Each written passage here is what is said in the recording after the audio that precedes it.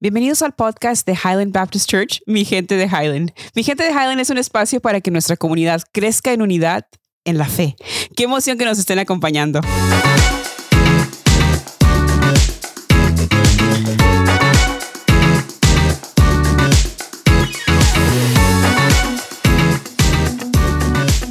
Buenos días, Damaris, ¿cómo estás?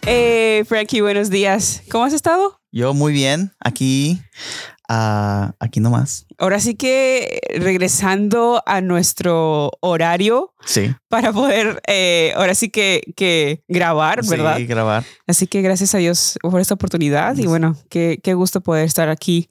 Ahora sí que platicando, conversando con un poco de lo mucho que el Señor nos ha estado enseñando. Sí.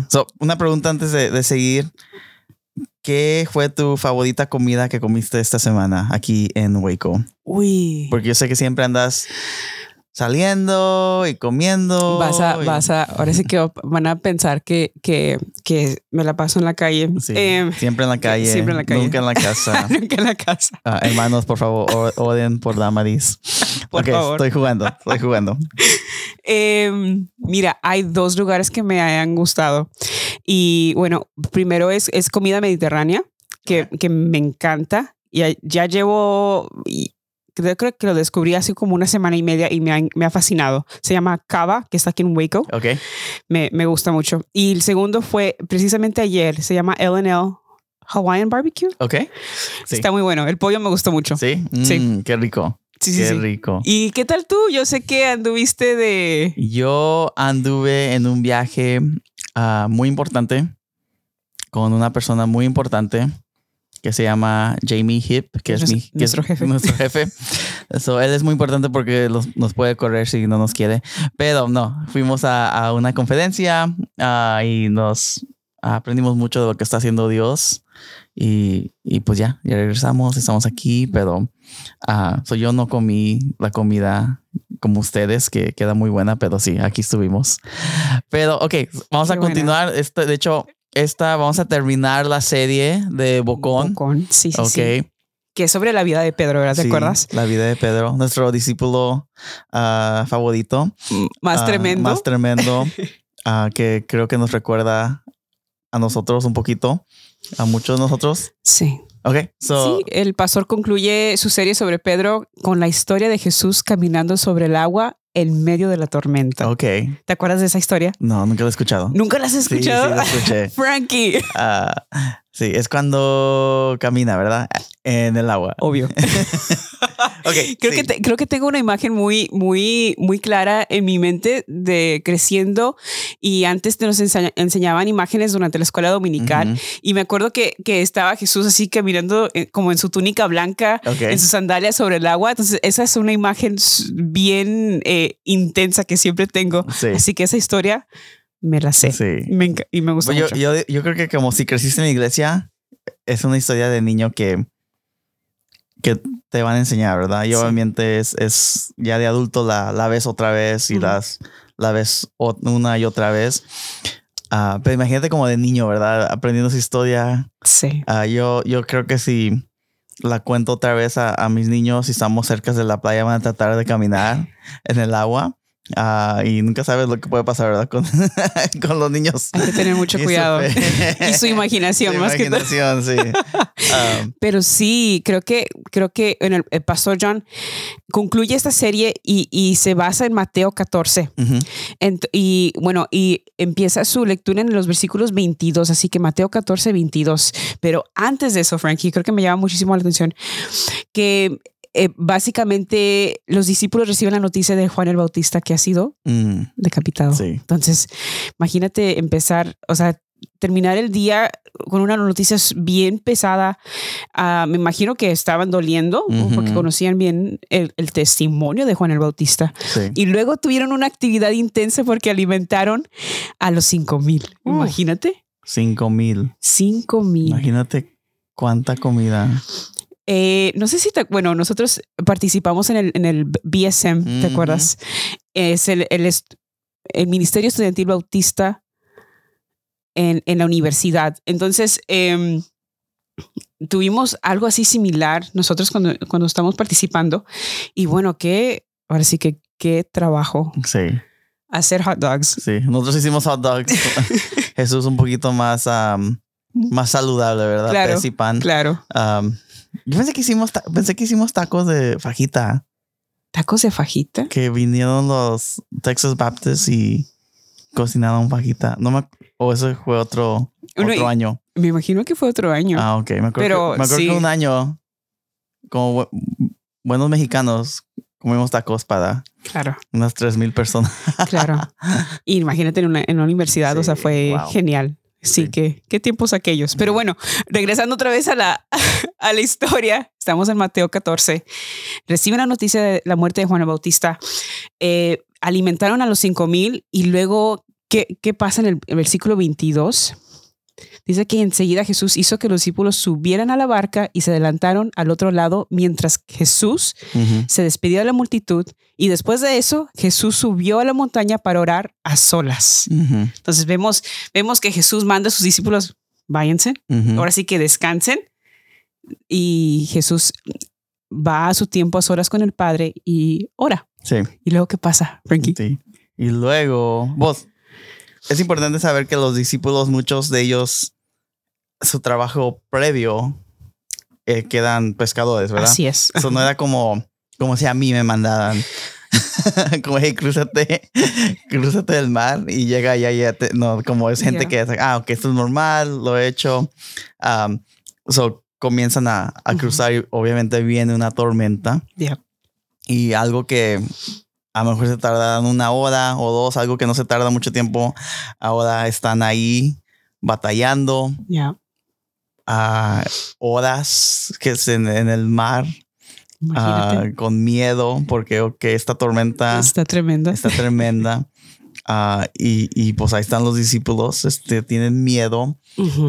Y pues obviamente vemos que Jesús ve lo que está pasando y comienza a caminar hacia ellos, y es realmente donde la historia comienza y lo que pasa. ¿Y qué pasa? ¿Qué pasa en la historia también? Bueno, dice que Jesús se acercó a ellos caminando sobre el lago, y cuando los discípulos lo vieron caminando sobre el agua quedaron aterrados y dijeron, es un fantasma. Y dice, pero Jesús enseguida les dijo, cálmense, soy yo, no tengan miedo. Creo que muchas veces me encanta cómo Jesús les dice, oigan, tranquilos, no tengan miedo. Tranqui, Frankie. ¿Tú has sentido miedo en algún tiempo? Sí, siempre. Yo una vez, de hecho, estuve en el mar hace como 1 mes o 2. Estábamos en un barquito y estaba muy calmado, súper calmado. Pero nuestro niño de 5 años estaba llorando, tenía miedo. Y yo no soy muy buen nadador. El mar no es algo que me encanta. También como yo me puse nervioso. Y luego Zion estaba llorando. Y luego Sara estaba como, pues, ¿qué está pasando con estos 2 hombres? Y Sara tratando de tomarse fotos. Pero a mí sí, como me da algo parecido. Tuve miedo. Sí. Y luego no cuento lo que pasó después porque me mareé con el mar y no fue bien. No me fue bien a mí. Qué triste. Qué triste, sí. De miedo se fue a tristeza. Sí, no, me imagino que también los discípulos estaban aterrados y Jesús viene y dice, cálmense, soy yo, no tengan miedo. Y luego Pedro, el bocón, el atrabancado, dice, Señor, si eres tú, mándame que vaya a ti sobre el agua, ¿no? Sí. Bien, ahora sí que bien pipiripao. Sí, let's go. Entonces Pedro, y luego Jesús le respondió al Pedro, órale, ven. Sí. ¿Y qué pasa ahí?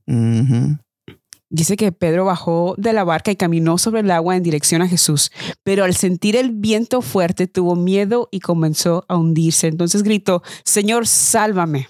Enseguida Jesús le tendió la mano y sujetándolo lo reprendió y dice, hombre de poca fe, ¿por qué dudaste? Entonces creo que me llama muchísimo la atención porque el pastor John va por 6 puntos. Dice, el primero dice que la paz no viene al encontrar un lago sin tormentas, viene al encontrar a un Salvador sin limitaciones. Entonces podemos, y es casi garantía de que vamos a experimentar tormentas en nuestra vida. Sí. Pero tenemos a un Señor a nuestro Señor Salvador que no tiene limitaciones, que Él va más allá, que Él tiene el control sobre esas tormentas. Así que me llama muchísimo la atención y también podemos experimentar paz en medio de la tormenta. Así que qué lección tan grande saber que nuestro Señor no tiene limitaciones y que podemos experimentar paz. Sí. Y el punto número 2 dice, nuestros trofeos espirituales nunca se ganan sin problemas, pero siempre se ganan a través de la oración, ¿no? Sí. Y vemos cómo Jesús, antes de pasar ese tiempo con sus discípulos, de caminar sobre el agua, Él pasó tiempo con su Padre, sí. ¿no? Sí. Qué importancia que los trofeos espirituales casi siempre son garantía de que va a haber problemas, pero se ganan por medio de la oración. Y a mí me encanta ver como las noticias de Juan el Bautista, ¿verdad? Noticias fuertes. Su primo acaba de ser matado, asesinado por un rey que también realmente quiere matar no nomás a Juan, pero a más. Sí. Y luego hacen un ministerio, un evento grande donde está predicando. Sí. Le está alimentando a 5,000 personas. Y luego es like, ok, necesito. Y creo que la gente lo está siguiendo y también por eso se están como vas a apartarnos de este lugar, ¿verdad? Es como cualquier persona, además de comer y pues eres el presidente nuevo. Claro. Y si no sé, no me acuerdo, pero creo que anterior ya estaban listos como para hacerlo rey, ¿verdad? Como la gente estaba lista para ir y era el mero. El poder de la comida, ¿verdad? Sí.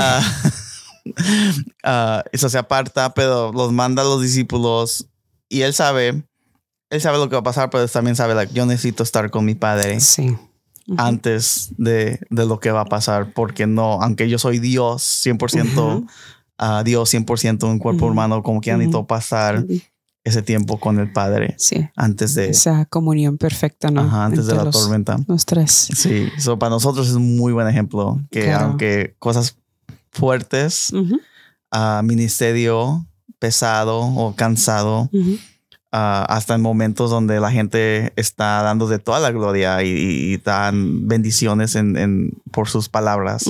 El tiempo con el Padre es importantísimo.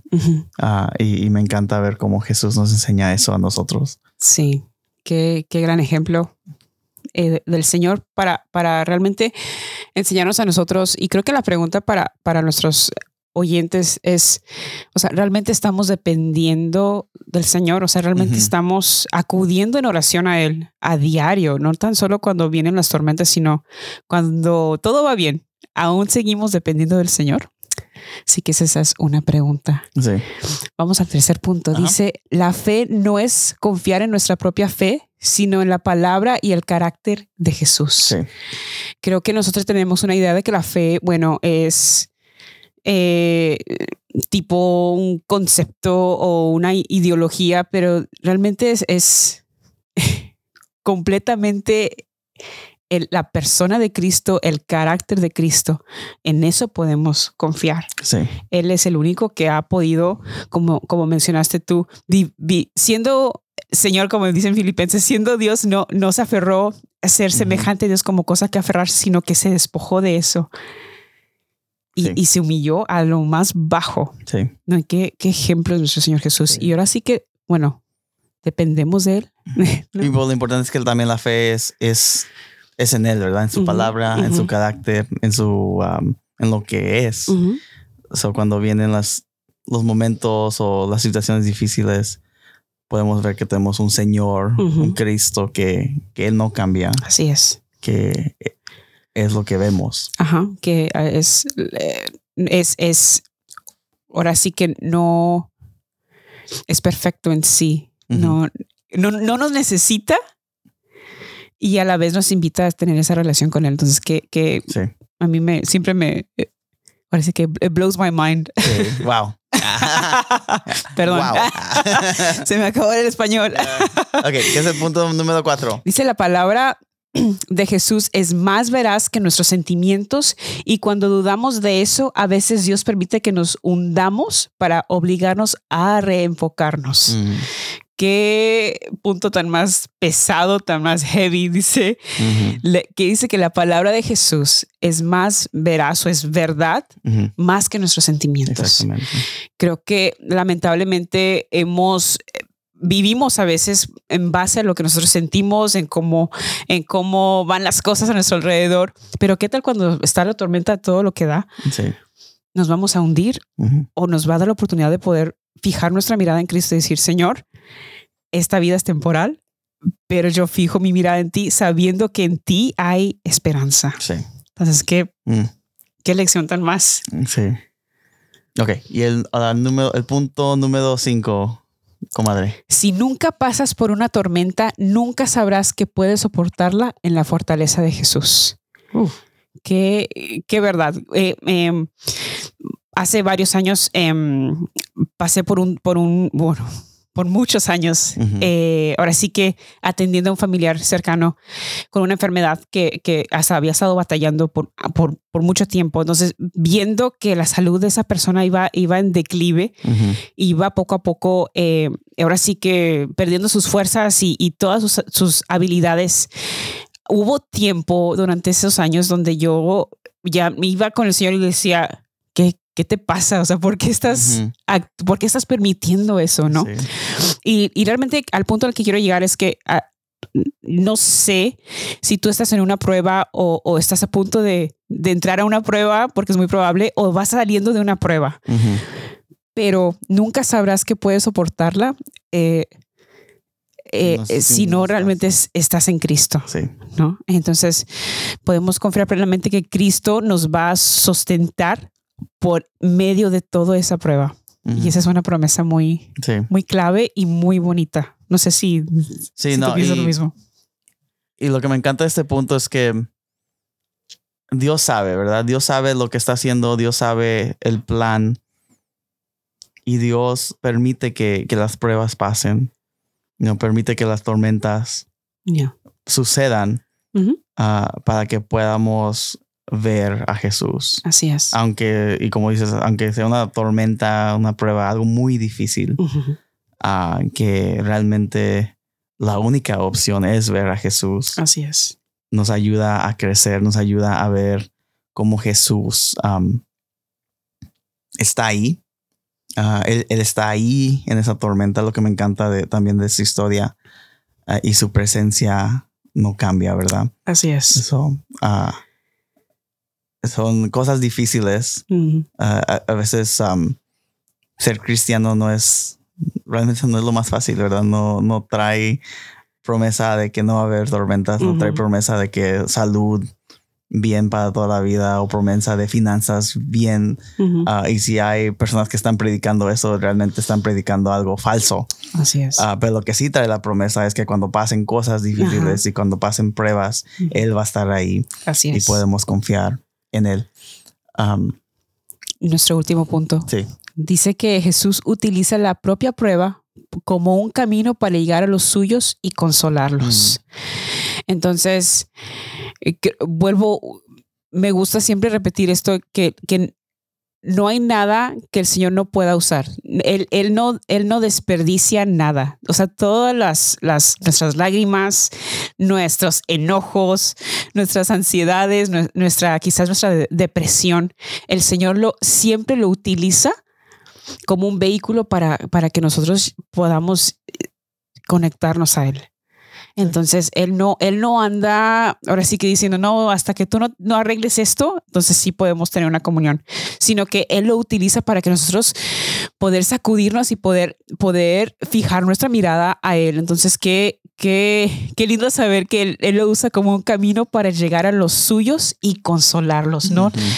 No tan solo, o sea, Él venda la herida, ¿no? Hay un salmo que dice eso, que Él venda la herida, que Él nos sana. Sí. Entonces, qué bonito saber que tenemos un Salvador que es muy intencional en cómo actúa en nuestra vida. Sí, y también lo bonito es que está caminando hacia nosotros, hacia los discípulos en medio de la tormenta, aunque pues sabemos que pues ya está caminando en el agua, obviamente sabemos que puede que la tormenta deje de pasar, ¿verdad? Así es. Que se moje un poquito menos. Y no importa cuán desesperada parezca la situación, podemos tener el ánimo y saber que Jesús, que Cristo está ahí. Así es. Y así fue la manera en que el pastor concluyó con esta serie de mensajes sobre la vida de Pedro. Y yo realmente espero que estos mensajes, esta serie, haya sido de gran ánimo para tu vida. Y sabemos que para nosotros fue realmente un gran reto. Y poder otra vez saber que el Señor nos ama y Él no nos quiere dejar como estamos, que Él quiere ahora sí que siempre hacernos crecer en conocimiento de Él y poder ser un vehículo para compartir el evangelio a los demás. Así que qué bonito. Sí, que Él no desperdicia nada. Sí, qué bonito. Si nos estás escuchando por primera vez, les invitamos a que nos acompañen. Si están aquí en Waco, los domingos a las 8:40, a las 10, a las 11:20. Tenemos traducción a las 10, el servicio de las 10. Y también tenemos clases en español a las 8:40 y a las 10. Así es. Pero gracias por escuchar. La siguiente semana vamos a entrar a otra serie que está viendo la iglesia, pero nos encanta estar con ustedes. A mucho gusto. ¿Y algo más, Damadis? No, la verdad, si tienen alguna pregunta, alguna duda, visiten nuestra página web a www.hbcwaco.org y ahí pueden ver todos los ministerios que tenemos. Y si tienen alguna pregunta, por favor, de escribirnos. Hay todos nuestros detalles ahí. Pero gracias por sintonizar, mi gente de Highland. Y claro, hasta la próxima vez y que su jornada de fe esté llena de amor, gracia y conversaciones significativas. Dios los bendiga. Chao.